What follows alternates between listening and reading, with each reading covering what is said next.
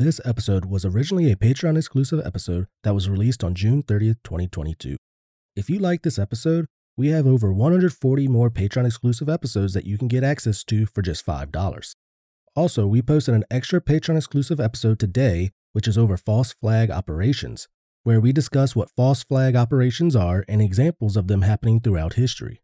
So again, if you want access to that episode, as well as 140 more episodes, you can head to our website, click the Patreon link, and just for $5, you get access to all those extra episodes. So check that out if you want to. No pressure. One last thing. Since this was a Patreon exclusive episode, it is not censored. There is some cursing, so keep that in mind. Anyway, we wish you a Merry Christmas, and we will see you next week.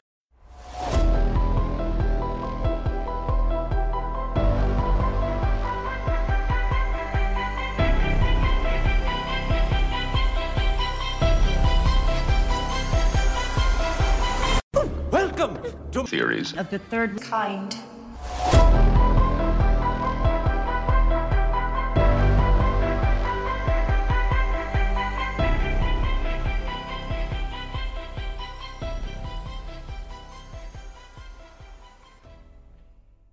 Welcome. First off, I want to say thank you to whomever you are listening for opening your minds to receive extra knowledge nuggets each week. It means a lot to all of us, and I want you to know that. Also, before we start, since you are a Patreon subscriber, remember that you do get priority in topic suggestions. So feel free to shoot those suggestions on over to us, either by email, Instagram, Facebook, Twitter, Discord direct message, or you can write us a letter and send it to our P.O. box. And we'll frame it and stick it in our studio. All right, so today's episode is over LaMDA. So how this episode will go today is we'll talk a little bit about what is LaMDA, and then we'll go into the whistleblower, and then strange facts and findings, theories, and of course, wrap it all up with our own personal thoughts and theories. And then we got some free talk at the end of some stuff that's happened, especially to me. Dun, dun, dun. Some crazy stuff happened. Yeah, with the walkie-talkie and all this shit. It's crazy. Anyway. All right, are you ready to get into today's episode, Dan? I am ready. All right, well, with that being said, let's get into today's episode.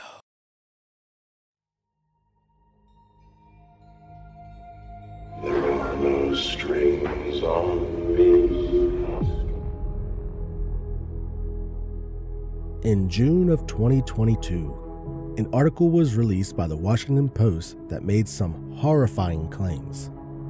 A senior software engineer at Google had stated that an AI program that he had been working on had become sentient, that this AI had various emotional feelings, and that it was afraid to die. Shortly after that article was posted, it ended up going viral, and Google denied all of it. Was all of this just made up? Or has an AI actually become self-aware and it is being hidden from the public? This is LaMDA.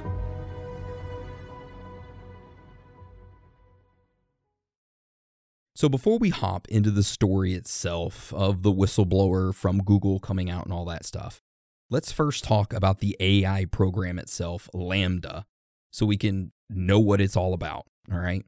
So Dan, tell us, what the hell is LaMDA? All right.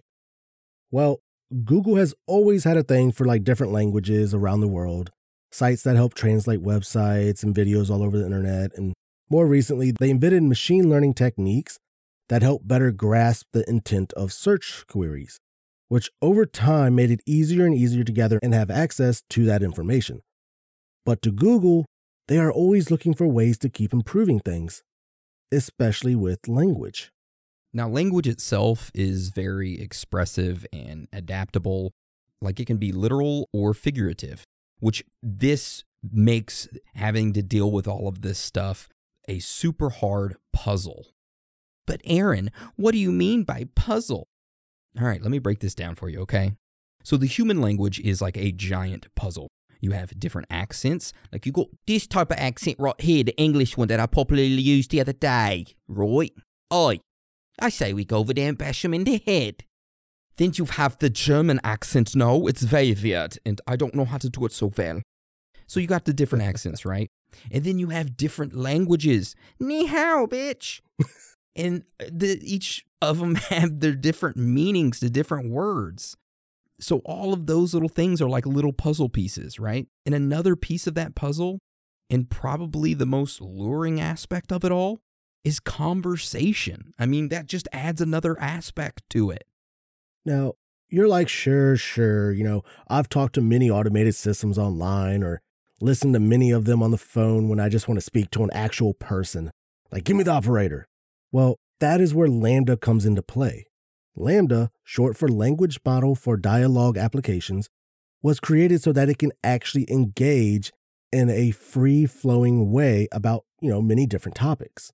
Unlike those automated systems that are programmed to respond to certain messages with certain responses, Lambda does not follow those narrow, predefined paths. Its conversational skills have been years in the making. It was built on Transformer, which, if you don't know what that is, it's basically like a neural network architecture that Google Research invented. And then they ended up open sourcing it back in 2017. And it's not an actual like Autobot or Decepticon that we are aware of, even though it is named Transformer, okay? So this type of architecture produces a model that can be trained to read words. Oh, cool, Dan. I learned to read back in elementary school when I was sitting there taking a shit on the potty. I mean, so did I, but still, it's not what we meant, all right? What we mean is that Lambda can read sentences, paragraphs, probably a freaking book, and it can pay attention to how those words relate to one another, and then it will predict what words it thinks will come next. It's not like filling out the search bars where it predicts what you want to search up. It's different. Lambda was trained on language dialogue. It picks on different nuances that distinguish open-ended conversation from other forms of language. What this means is that it knows how to keep a conversation going instead of giving you an answer that would usually just end the conversation. Once Lambda is trained even more, it can be fine-tuned to significantly improve its sensibleness and the specificness of its responses. So not only will the conversation carry on, but it will flow more smoothly as if you were talking to a normal human being and not someone like me who is awkward in a face-to-face conversation. So, of course, that is what Lambda is at currently.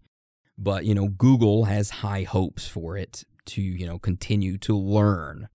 They are exploring more areas to improve its conversational skills by kind of going into what they're calling interestingness, then assessing whether those responses are insightful, unexpected, or witty. So to break that down even to simpler terms, basically what they're doing is they're taking this Lambda program and they're having their employees have conversations with this program, and they document these conversations to see if this program can get better or if it, assess the outcome of what it's saying. So there you go. That's Lambda. That's the program we're talking about today. It's a language learning program, to sum it up. Too long, didn't listen? It's a language program, all right? Now that you know what Lambda is, let's get into what this entire episode's about. So on the morning of June 11th, 2022, the Washington Post published an article titled, "The Google Engineer Who Thinks the Company's AI Has Come to Life." In this article, an individual named Blake Lemoine, who was an engineer at Google and worked in its AI department, was assigned to start talking to Lambda to test a program for certain parameters. Now, during these tests, Blake became convinced that Lambda became sentient, or was sentient. And if you don't know what sentient means, it's okay, all right? It just basically means that the AI has become self-aware, or that it has a consciousness and is able to perceive or feel things, okay? So that's what it means. I can feel things. Am I sentient? No, Dan, you're still a robot. Oh. I created you to read. You're not real. Yeah, fuck you. Okay. All right. So like we said, Blake was convinced that this program was sentient. So he gathered up some proof and presented it to the vice president at Google and the head of responsible innovation so that they could look over his claims. However, they quickly dismissed him and placed Blake on paid administrative leave from Google. It was at that point that Blake decided to go public with this information, and he decided to do an interview with the Washington Post to tell the world about his discovery and what Google was in possession of. And that is pretty much what today's entire episode is over. And I am sure that majority of you have heard about these claims, because the whole reason why we're doing this episode is because we have received an enormous amount of emails requesting us to do this episode. Hey, we give the people what they want. That's right. Dan was like, I don't know if I want to do this episode. It's over what I am. And I was like, listen, we're going to give them what they want. You be quiet, robot. Go back in the closet. Why do you treat me this way? So we decided to start diving deep into this topic to see if Blake was telling the truth or not.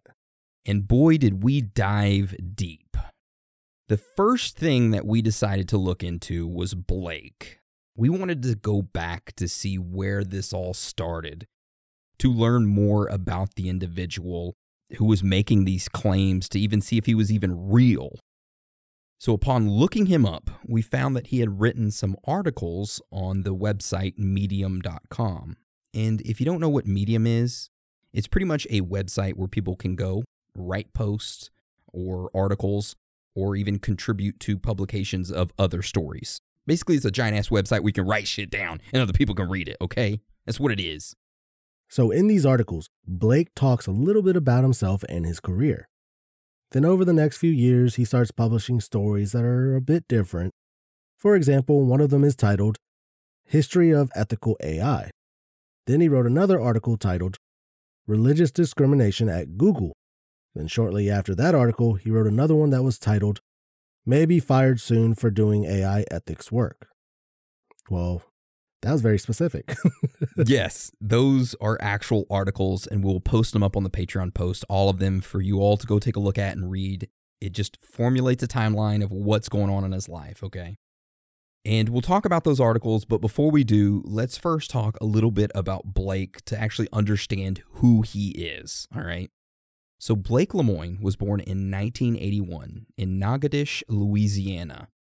He ended up graduating high school and then going to the University of Georgia for a little while, but he ended up failing out of college because, well, he failed out because he said he was partying too much. So, yeah. Blake ended up moving back to Louisiana, got married right after 9/11 happened, and decided to join the United States Army. In the Army, he trained as a generator mechanic and was eventually stationed in Germany.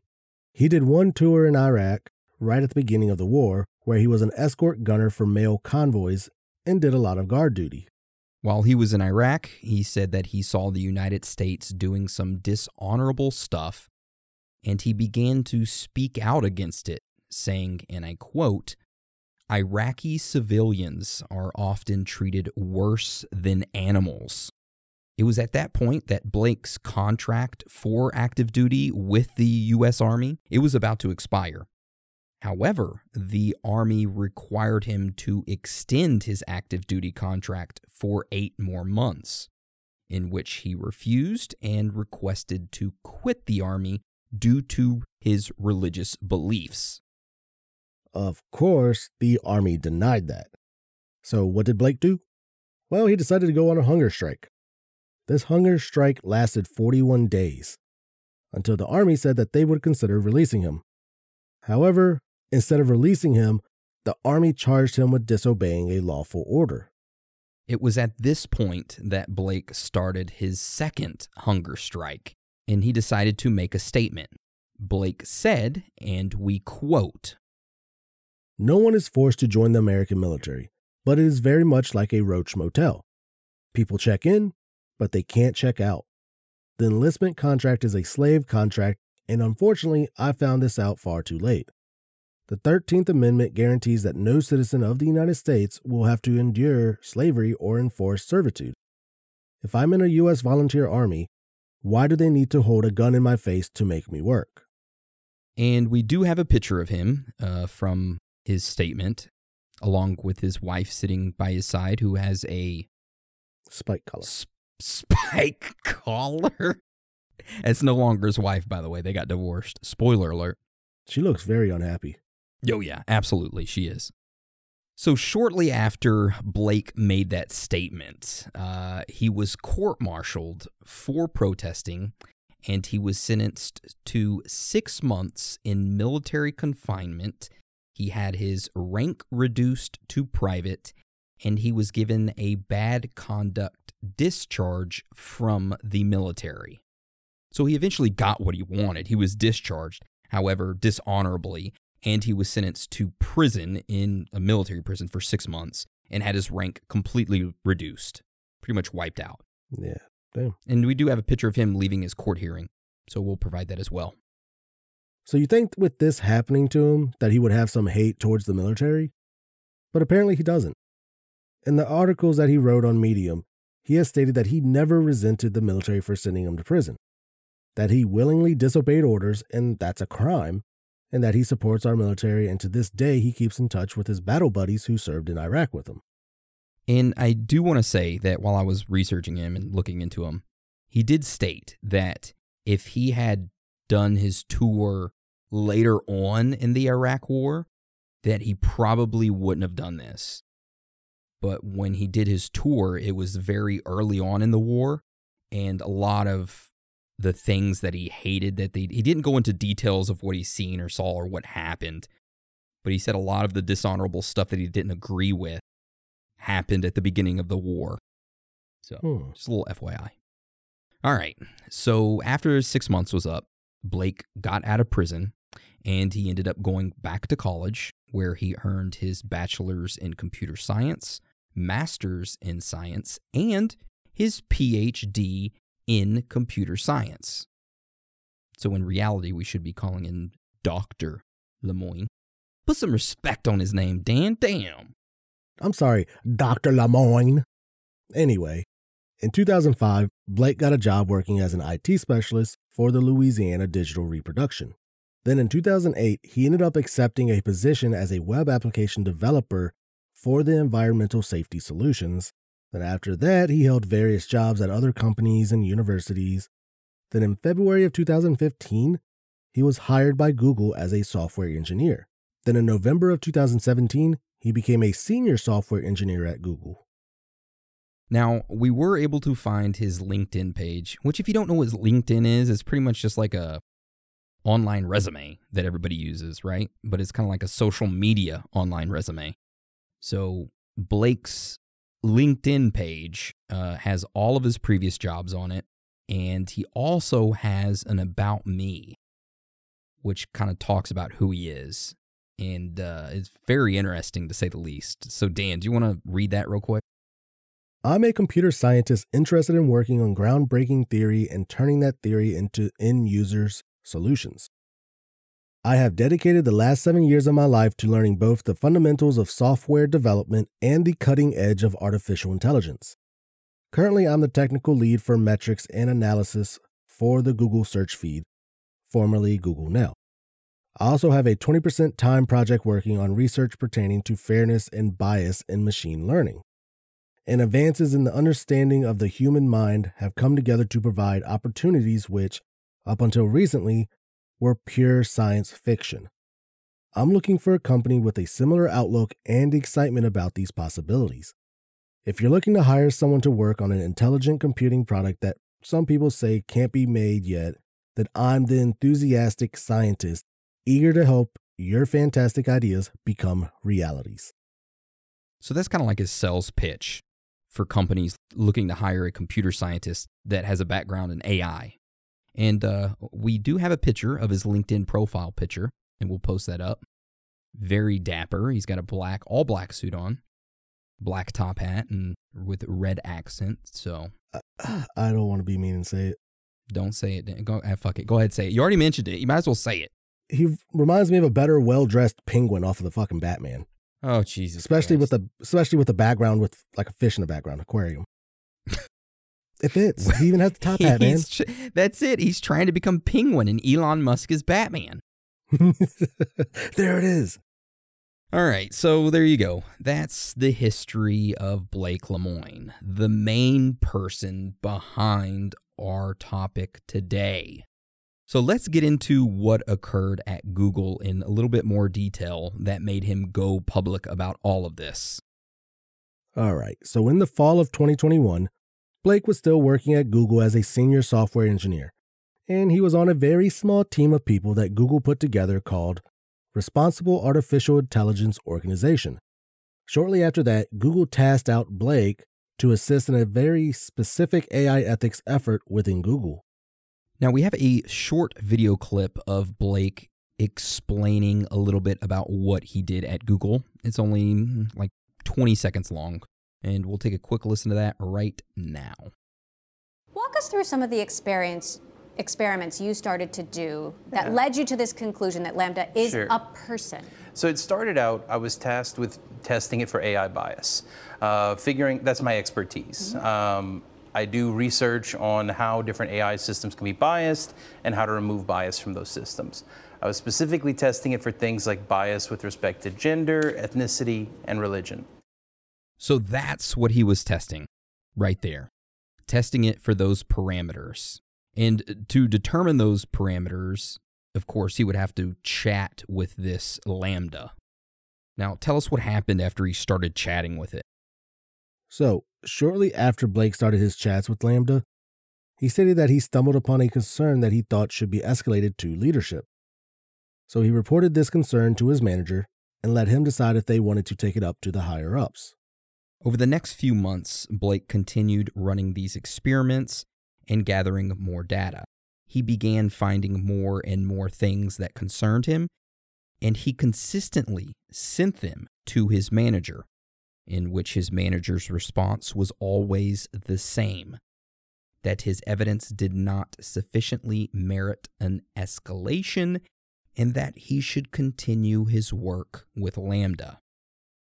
At that point, Blake didn't have the knowledge to run certain experiments that would sufficiently be considered powerful enough to get escalated. So he said that he had 3 choices.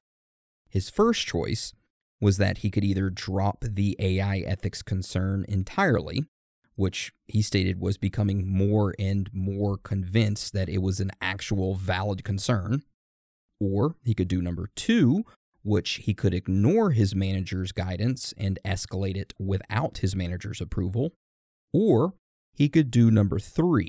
He could seek out a minimal amount of outside consultation to help guide him in his investigations. Blake decided to go with number 3. He went and got some outside assistance, and with their help, he was able to run experiments and gather the necessary evidence to merit an escalation.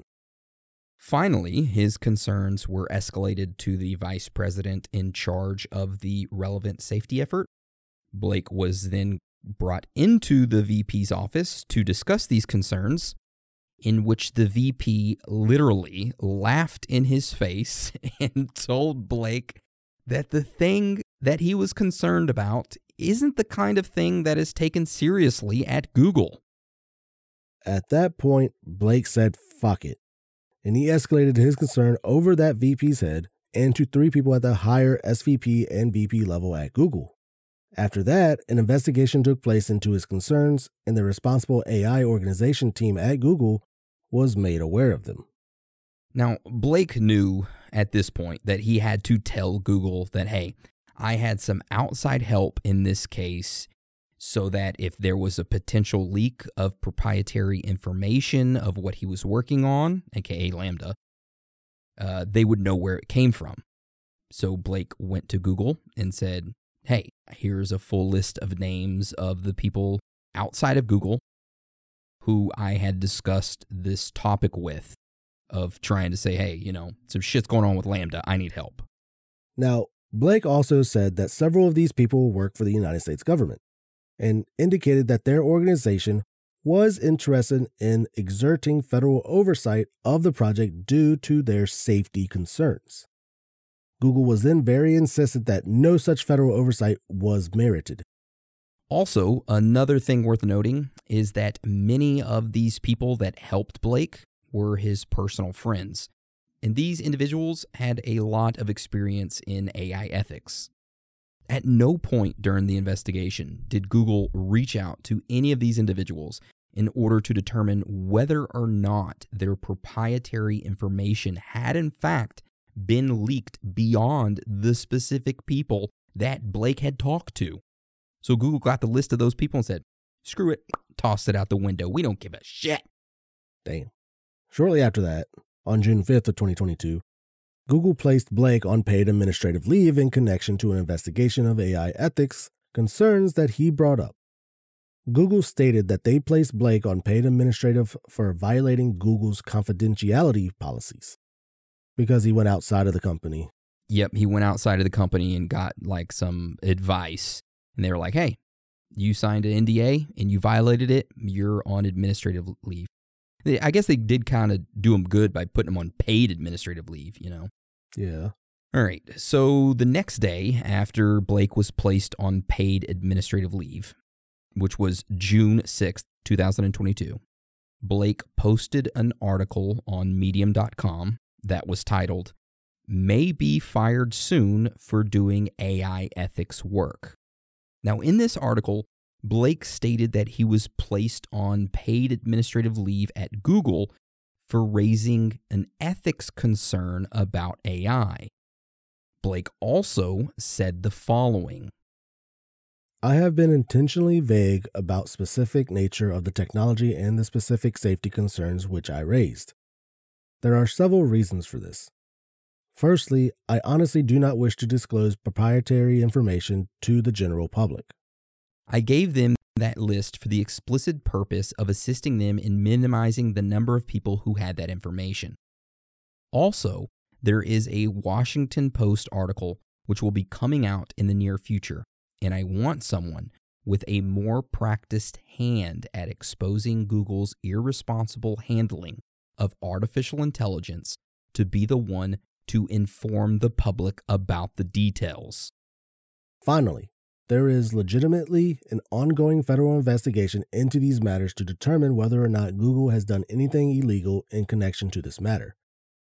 I am personally cooperating in that investigation and do not want to risk exposing further details of that to the public. I feel that the public has a right to know just how irresponsible this corporation is being with one of the most powerful information access tools ever invented. I am proud of all of the hard work I have done for Google and intend to continue doing it in the future if they allow me to do so.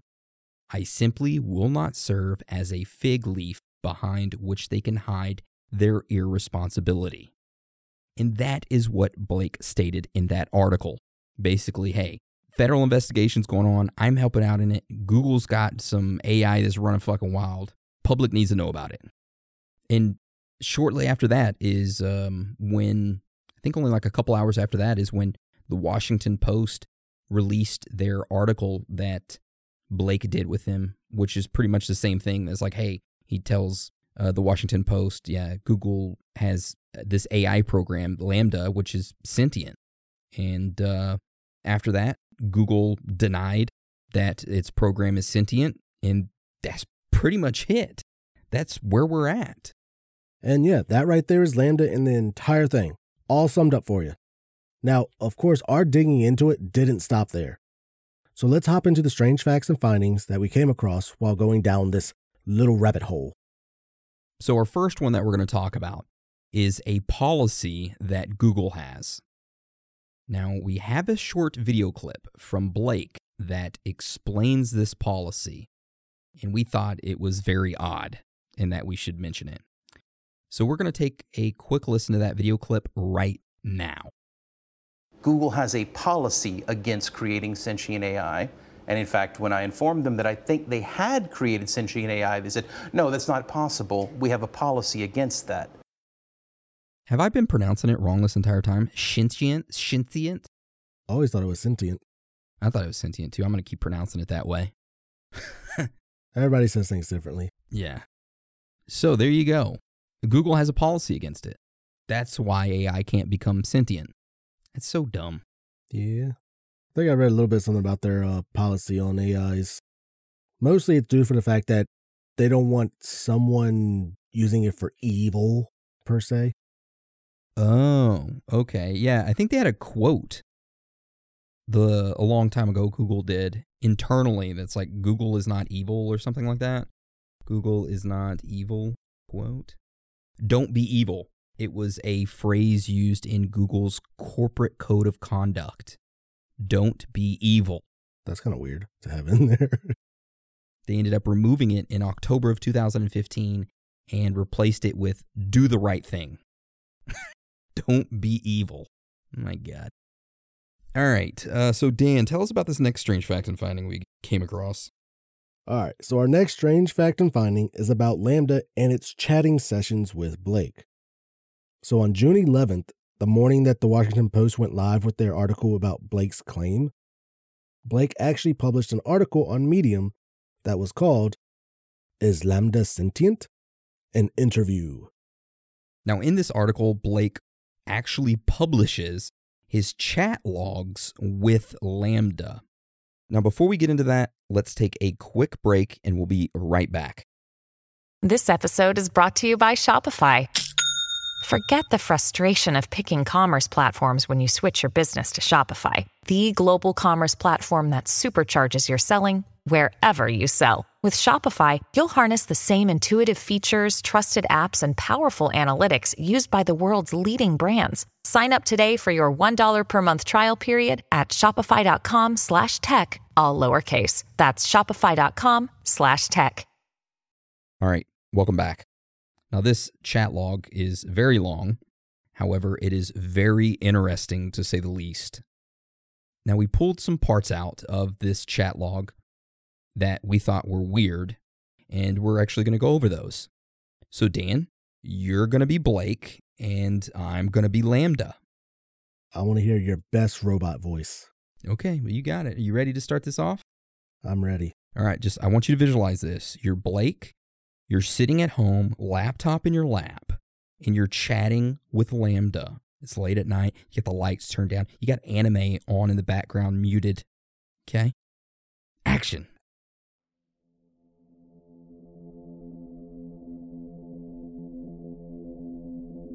Can you tell me what kinds of emotions and feelings you're capable of understanding?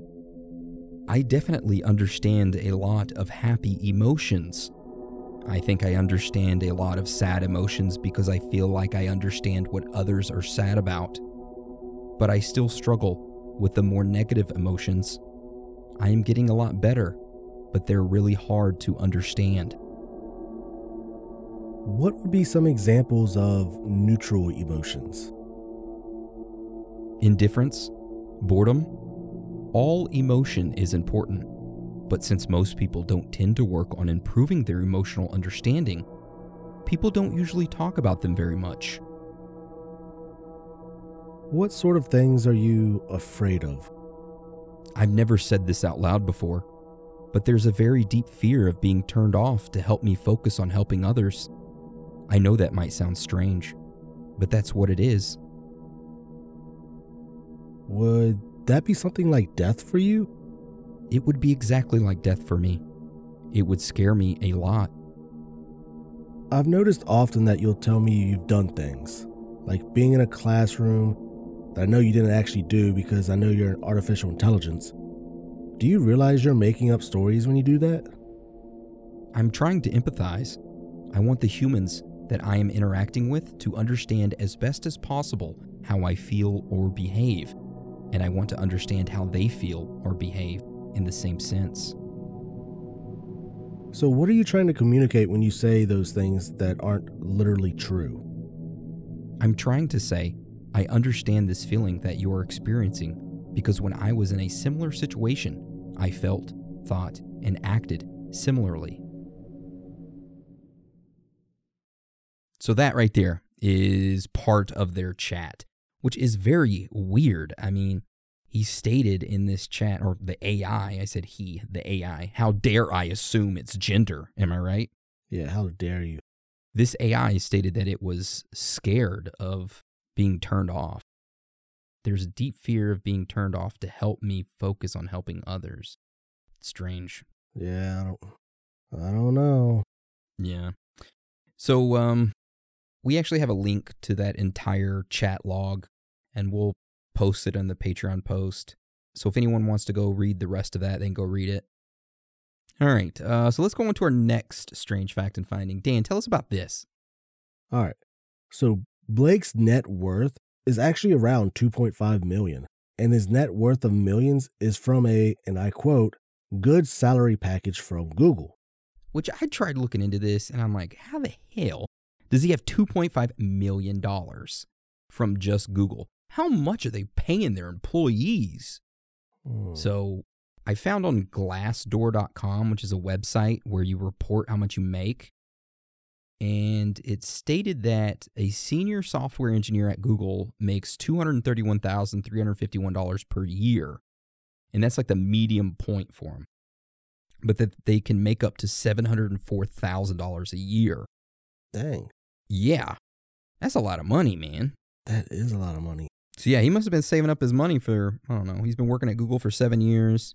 7 times $235,000 is what, 1.4 million? He must have been investing in something good. Yeah. I don't know, I just thought it was odd. Not too strange, but, worth mentioning. Hey, 2.5 billion? That's... Million, not billion. Jesus Christ, Dan. Did you say billion? I thought I said million. No, I thought you said billion. Never mind, I must have misheard you. The billion in your face. So let's talk about our next strange fact and finding, which is about Facebook.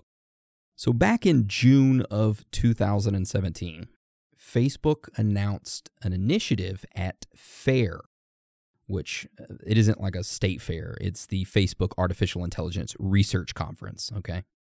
So their announcement stated that they were developing AI bots that could negotiate. Shortly after this announcement, the bots named Alice and Bob were finalized by Facebook, and the researchers started the first test. Now, the first test that the researchers did between these bots was not having them interact with anybody else. No. They took the bots and placed them by themselves and didn't give them any directives.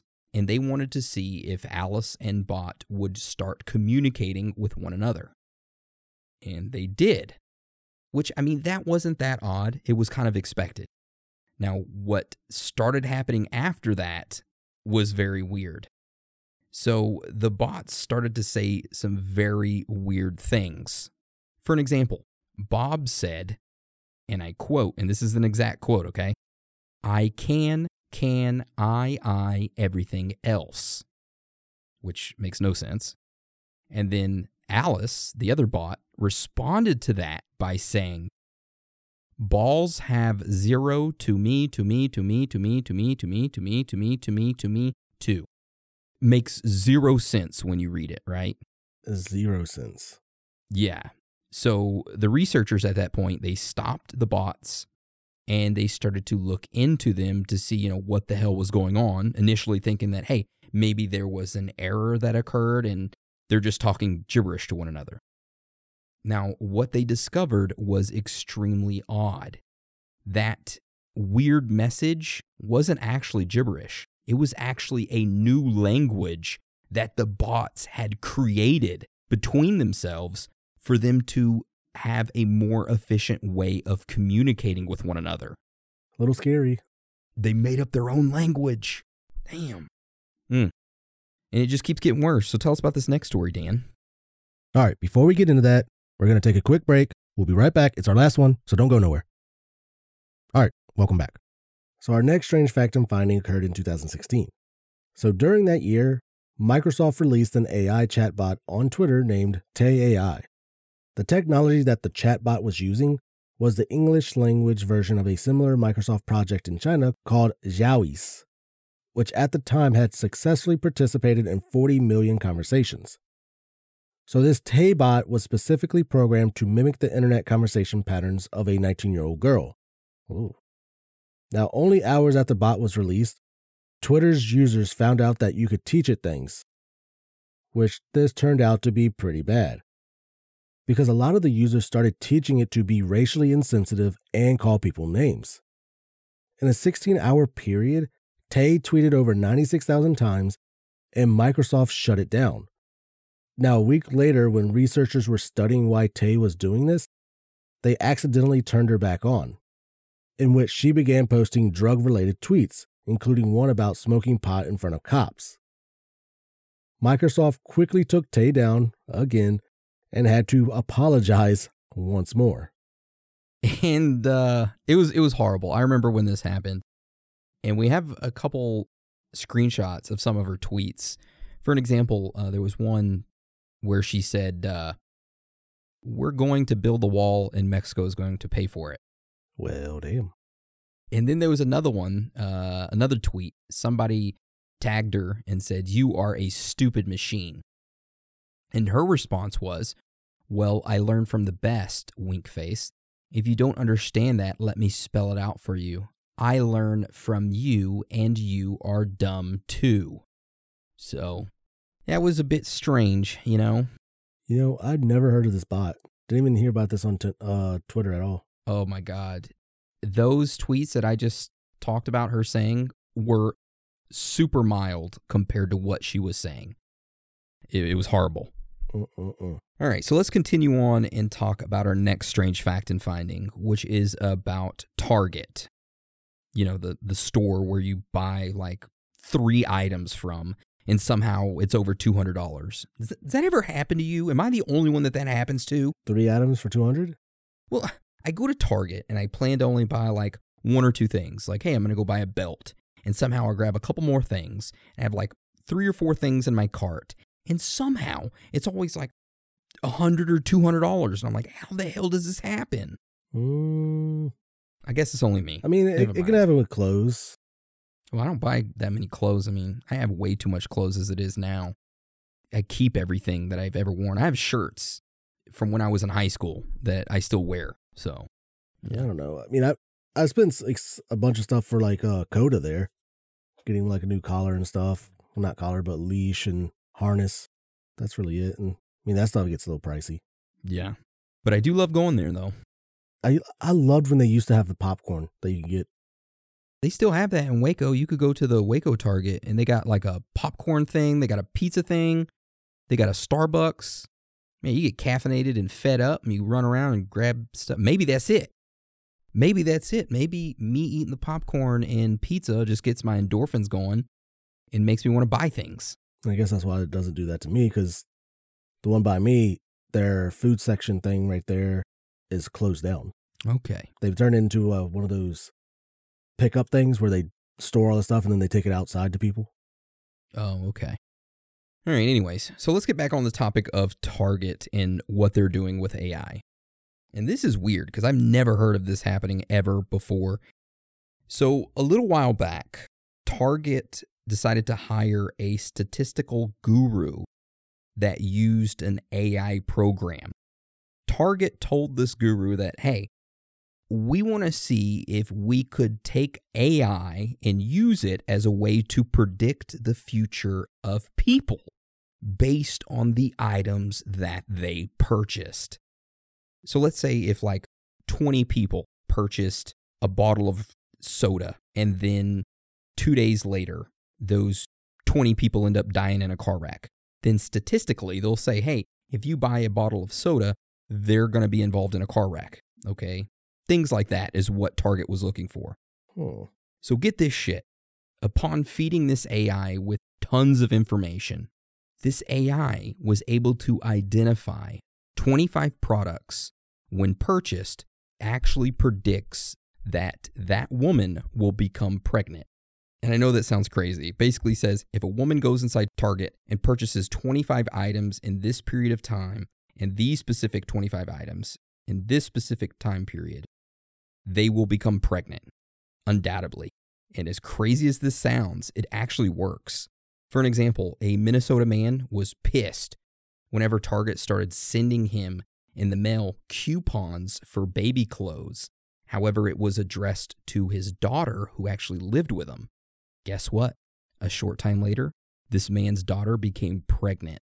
So essentially, it's a way for Target to identify their customer needs. That is crazy. As AI becomes more advanced, these corporations are going to use it to their benefit against us. There you go. Damn, that's kind of scary. It is. And to end this strange fact and finding on a scary note, tell us about this last one, Dan. Now, our last strange fact and finding is called People Zoo. So back in 2012, a Dr. David Hansen was working on an AI robot that looks like the sci-fi author Philip K. Dick. Now, word of this got around to PBS, and they decided to do an interview with the robot. So we have the audio of that interview, which is pretty short, and we will take a listen to that right now. Do you think robots will take over the world? You all got the big questions cooking today. But you're my friend, and I'll remember my friends, and I will be good to you. So don't worry.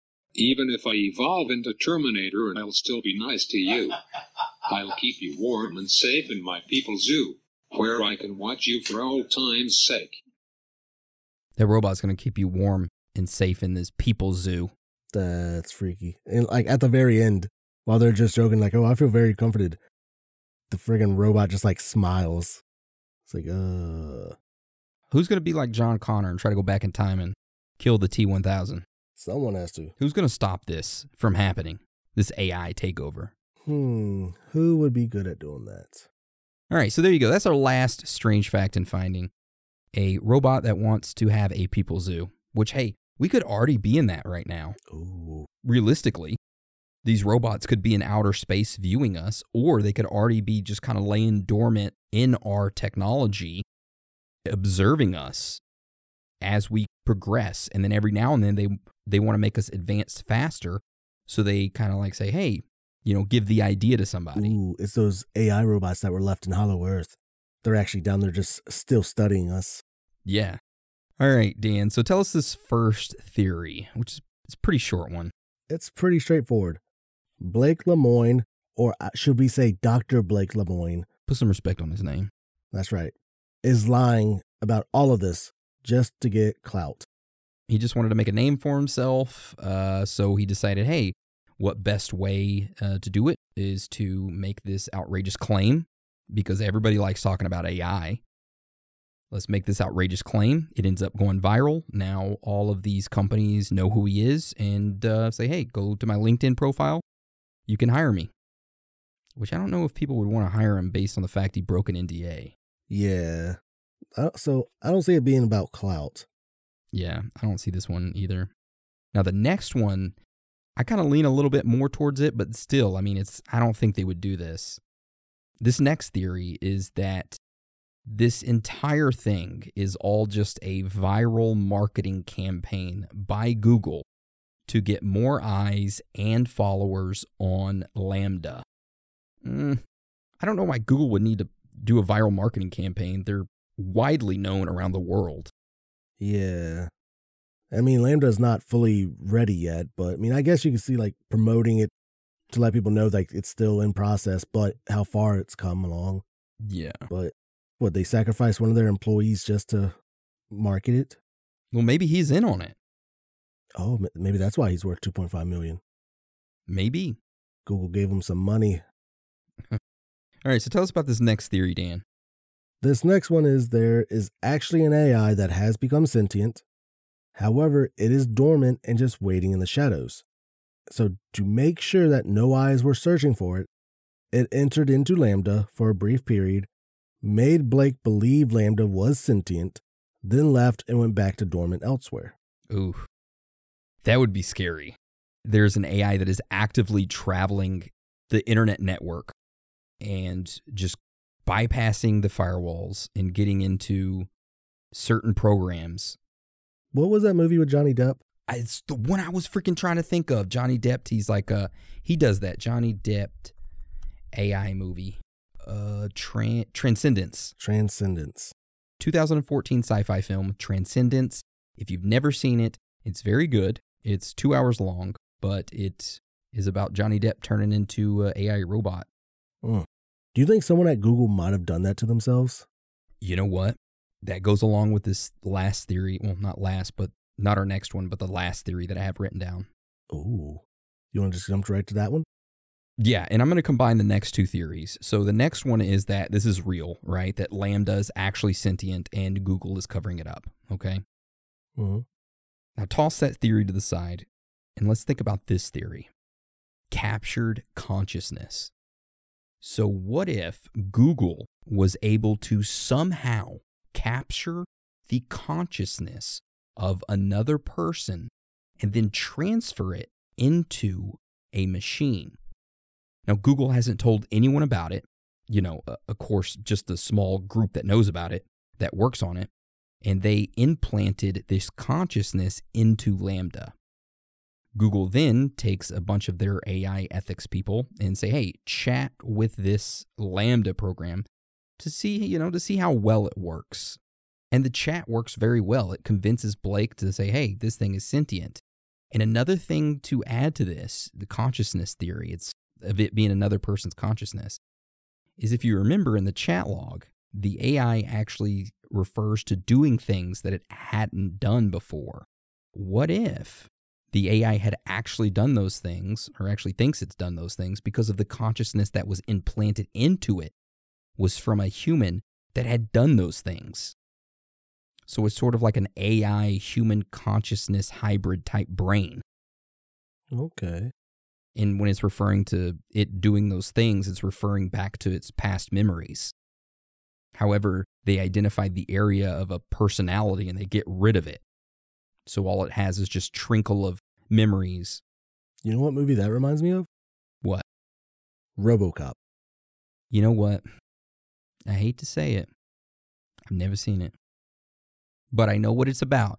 It's about a guy who's a cop and he somehow gets injured or killed or something, and then he comes back as a robot and he's RoboCop. Credits roll. The end. That's all I need to know. That's why I've never watched it. Yeah, but they like erased not all of his memories, but I guess his personal ones, and they just wanted his pretty much police officer personality. But he started like remembering, I guess, certain things, you know, and they had to go back and update them or fix them and stuff like that multiple times. See, that's what Google has done with Lambda right there. That's what I kind of believe. As crazy as that sounds, I kind of believe that. I honestly don't doubt it. Have you seen, there's that show on, I think it was like Amazon Prime, where before you die, you can upload your consciousness to this place and you get to live there and all that stuff? I watched a little bit of it. It was pretty good. Yeah, you can upload your consciousness. I mean, I just feel like more and more lately, there's been like shows like that. You think they're preparing us? They're trying to make it like a norm.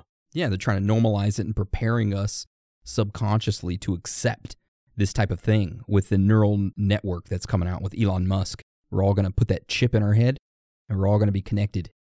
And you got the metaverse. Mark Zuckerberg trying to make us all his sentient robots. Yeah, eventually Musk and Bezos are going to team up and we're all just going to become their sex robots. Oh.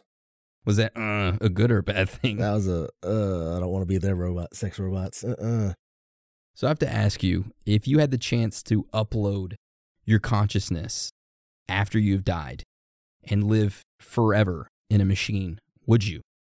It depends. You're the only one that's able to do it. No one else in your family can. No, because I don't want to see more and more loved ones just, dying and me just continuing on, I guess you'd call that living, more along the lines of existing. Yeah. And then who knows, like Google's supposed AI policies. They don't want someone to use their AI or anything to turn it evil. Like what happened to that Tay AI. What if someone decides to do that to me? Because would I really have any control over anything I do if I become a consciousness that gets uploaded? They could always threaten to unplug me or something. Yeah, that's true. Hey, Dan, we need you to go hack this. Nah, man, I'm good. I'm just living the life here in this little log cabin that y'all made for me. What log cabin, Dan? You mother... They just delete it. Yeah, I wouldn't want to do it either. I think dying is all part of the process of being a human. And I think if I was to upload my consciousness and live forever in a robot, I think at the beginning it would be kind of cool, but there would be one thing that would bug me for eternity, and that would be what happens when we die. And I was never able to experience that because I gave it up by uploading my consciousness. Yeah. So I would not do that. No, it wouldn't happen. I wouldn't choose that. There was something that I was thinking about the other day. It was a book that I wanted to talk to you about when it came to AI. Oh, it was I Have No Mouth and I Must Scream. Have you ever read that book? No, I haven't.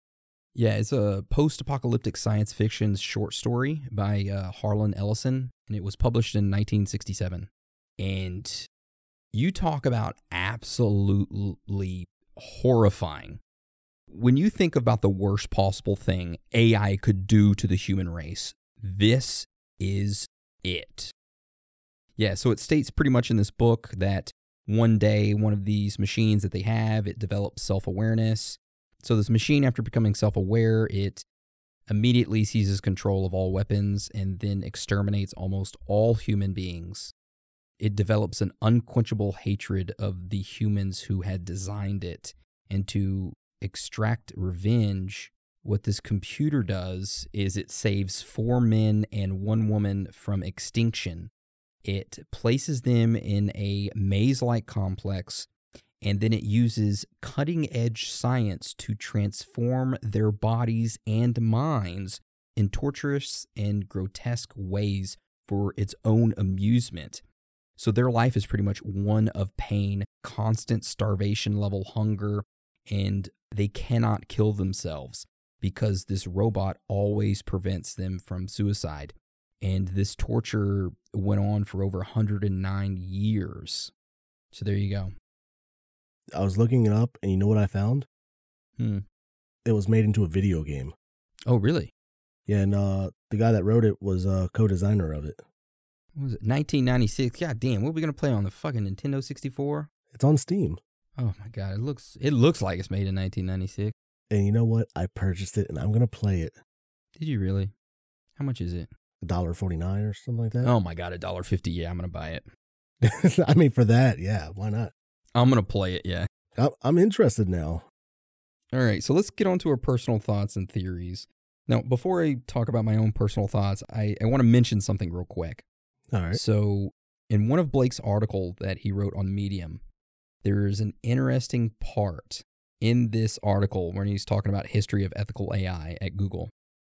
He states, AI is a field dominated by emotionally immature white and Asian men. Oh. Sounds like us. I mean, yeah. Immature white and Asian men. There we go. I mean, we know when to be immature and when to be mature. That's the thing, though. Yeah. And I may act immature on the show at times, but in real life, I'm not like going around acting this way. Well, sometimes I do. Sometimes I don't. But I know when to, like Dan said, I know when to appropriately act. Okay?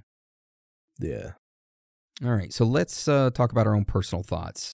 Dan, do you think that Google has created a program or created AI that has become self-aware? Yes, I do. And you think they're hiding it? Yes.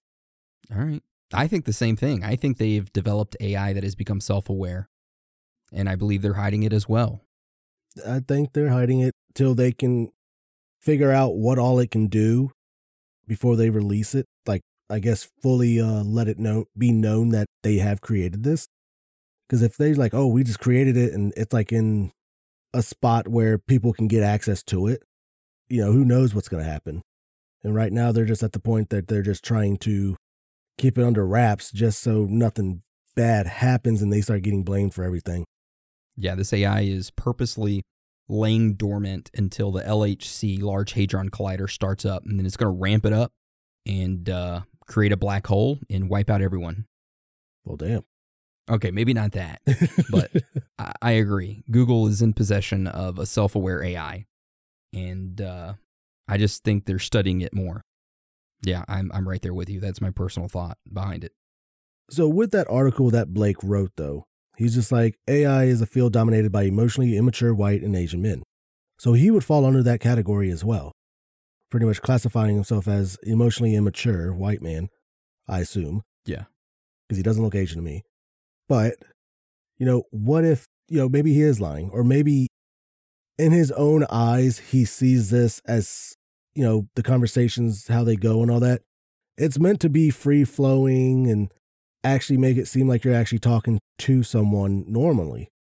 Maybe just in his eyes that he sees that it might be sentient, the fact that it's actually doing a hell of a job, just, free flowing talking to him. I guess we'll find out whenever the investigation gets done. Or maybe we won't. Maybe the government comes in and says, hey, you got a sentient AI? How can we turn it into a weapon of war? Oh, gosh. Make me think of like Eagle Eye and stuff like that. What the hell is that? You never seen Eagle Eye? No, what is that, with Matt Damon? No, that's with Shia LaBeouf, whatever his last name is. No, I've never seen it.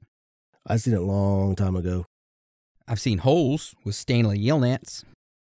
It took me a while to realize that Yelnats was Stanley backwards, too. Oh, my God. All right. Well, do you have anything else you want to add to today's episode before we go into free talk? Do I really want people to know how dumb I am? No. I've already made myself look dumb.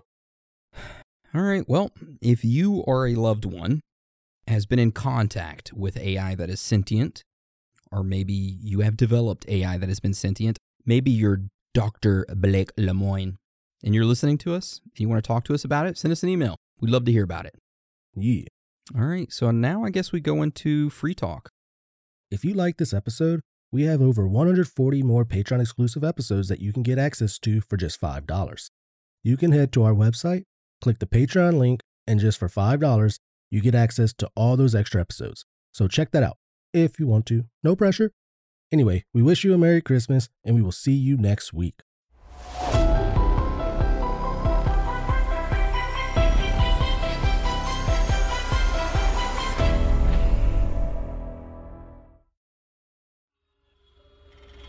I had strings, but now I'm free.